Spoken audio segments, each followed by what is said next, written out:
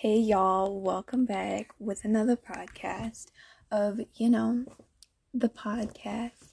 And I am going to be talking about the attachment type theory. And I'm going to be trying to convince you about how important they are. But before I do that, I have to tell you what they are. So there are 4 different types of attachment styles, and the Attachment Project does a good job at explaining the definitions and giving you an idea on what they are. But yeah, let's get into it. The 4 types are anxious, disorganized, avoidant, and secure.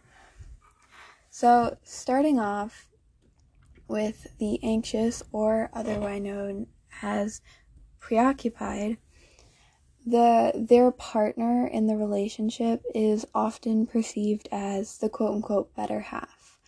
And the thought of living without that partner causes high stress, anxiety levels, and this type of attachment is associated with a really negative self-view, but a really positive view of others.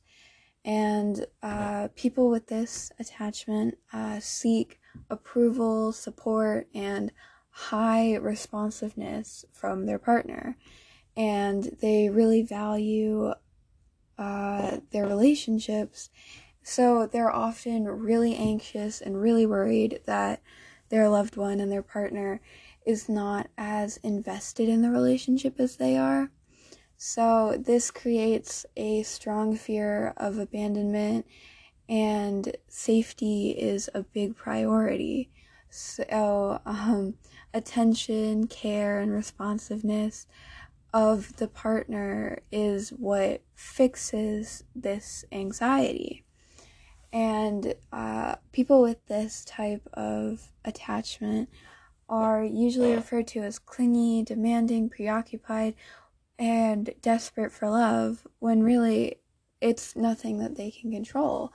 And Healthline, as I've mentioned before, great website, talks a little bit more about, well, you can find a whole bunch of websites, but I liked some of the points that they had in adults. They said that, there's difficulty trusting others, low self-worth, worries that the partner will abandon you, craving closeness and intimacy, being overly dependent in relationships, requiring frequent reassurance that people care about you, being overly sensitive to a partner's actions and moods, and being highly emotional, impulsive, unpredictable, and moody. And I did say a good amount of that before, but there were some new points that were brought up that I really liked. And if you go and look up sites that talk about attachment types, they're all going to be like slightly different because it is a theory. But I liked how they talked about like being highly emotional and requiring a lot of reassurance, because those people that you talk to and they're always like needing someone to tell them that they're doing a good job. They need those compliments to feel good about themselves, and yet they're always helping out others, always trying to make other people feel good. And this is the anxious attachment style. Now, moving on, we have the second attachment style, which is disorganized, also known as fearful avoidant. They tend to show unstable and ambiguous behaviors in their social bonds. With adults that have this attachment style, the partner and the relationship themselves are often both a source of that desire and that fear. So the relationship and that person is both something that they fear and yet something that they really want. And fearful avoidant people, they want that intimacy, they want that closeness, but at the same time, they have a really hard time trusting and depending on others. And they can not regulate their emotions as easily as some people. And so they just avoid emotional attachment in general because of the fear of getting hurt. And it's like they're always wanting to have a relationship, but it's just this big fear of, well, what if they leave? What if they hurt me? You know, I don't want to experience the pain, so I'm going to shut myself off from experiencing it, either seeking non-committal relationships with other people or just not being a very trusting and open partner. Now, the third attachment style is avoidant. And this one is quite interesting to me. They perceive themselves as like this lone wolf type of persona, and it's like they are like strong, independent, and self-sufficient, but not necessarily in terms of physical contact, but rather on an emotional level. So they're not shut off to this idea of seeking physical contact. It's just when it comes to being open, talking about their emotions, it's just a complete shut off. And these people tend to, not always, but usually have a really high self-esteem and a positive view on others. But this type tends to believe that they don't need to be in a relationship to feel complete, which is a positive thing, but they don't want to depend on others, and they don't want to have others depend on them or seek support and approval in social bonds. They're very independent people. And adults with this attachment style generally avoid emotional closeness and tend to hide and suppress their feelings when they're like, so they try to be like emotionally dense in a situation, which isn't always good because emotions build up. They don't just disappear. You can't just avoid them, even though these people do. And there's nothing wrong with that. It's just hard to cope with life when you're never opening up to people, never letting them in. Now, number 4, secure attachment type. So this attachment type is like the most healthy. It implies that a person is comfortable expressing their emotions openly, and they can depend on their partners in return, and they can have their partners rely on them, and the relationships are based on honesty, tolerance, and emotional closeness. The secure attachment style thrives in their relationships, but they don't have that fear of being on their own. So like they're perfectly happy. Well, I don't know about happy, but they're able to be by themselves, not be in a relationship, and not afraid of like not being around people. But they also can have these healthy relationships if they so choose. And they don't need to depend on the responsiveness or the approval of their partners. And they just tend to have a positive view on themselves and others.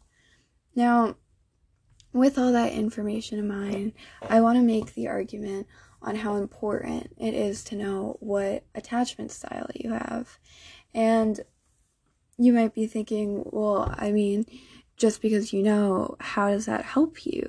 And it's like understanding your style of attachment is helpful because it offers you like this insight into how you feel and like how you've developed as a person, and it clarifies ways that are emotionally like if you're having issues, they can explain why you're emotionally limited or having issues, and what you need to change in order to have a close relationship with partners or children of your own.